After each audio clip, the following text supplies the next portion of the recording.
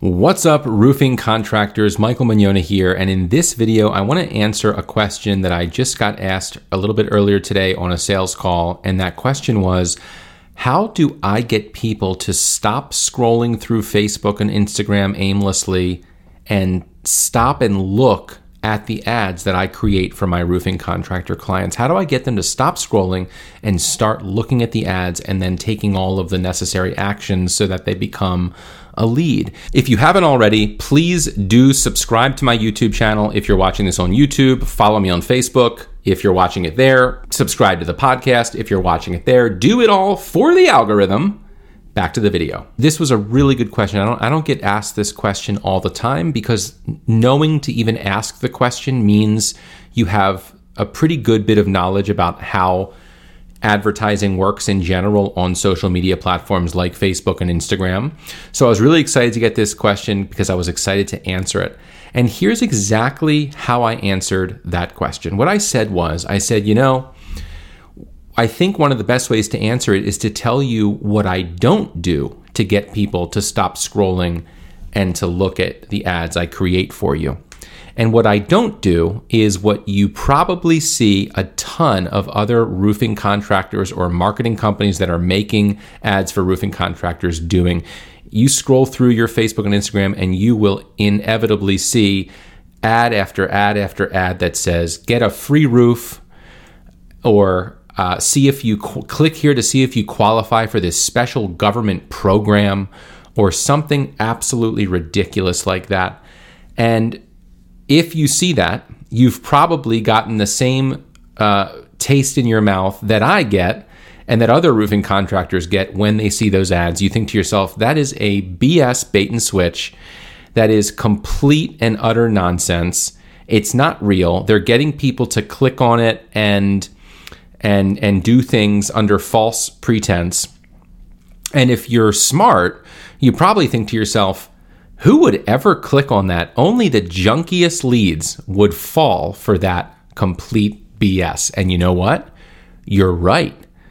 Only the junkiest leads click on those sorts of ads. So anyone running those ads is probably getting leads for pretty cheap, but they all suck because they're the kind of people who, for a lack of a better way to explain it, they're the kinds of people who wouldn't go to a concert unless they won the tickets on a radio station or something because they were caller number 8. This is not this is the bottom of the barrel in terms of people who are seeing ads, clicking them and filling them out. This is people who think honey, we just got so lucky, we won a roof. No, you didn't. You didn't win a roof. And when you show up to their house to tell them what they really need and how much it's going to cost, they're going to be like, oh, I'm sorry, I thought this was a free roof. Oh, I thought I won a roof and I thought it was going to be free and I thought I hit the big time and the jackpot and I thought I got lucky. Nope. You got swindled. So if you are about to run ads and, ask your marketing company, ask the marketing company that you're thinking of hiring, or ask yourself if you're trying to copy some of those junky ads, is that really what you want? And so when he asked me, how do I get people to stop and read the ads? That was the first way that I answered. I said, this is what I don't do. Now, what do we do, or what do you need to do to actually get people to stop and look at your ads, click them, fill them out, send in their information, and actually be good leads? Well, what you need to do is you need to appeal to the things that people actually care about. People with money care not about the cheapest price, but about the most protective roof done at a high quality with good workmanship and a good experience overall. So in the ads, what we do is we write ads that communicate just that. We write ads that say that you are a roofing contractor who is not the cheapest in town, but you're also not the most expensive. You use beautiful materials, strong materials. You build protective, lasting roofs, and you charge fair prices. People will never spend thousands more if they don't think they're getting any more from the thousands more that they're spending.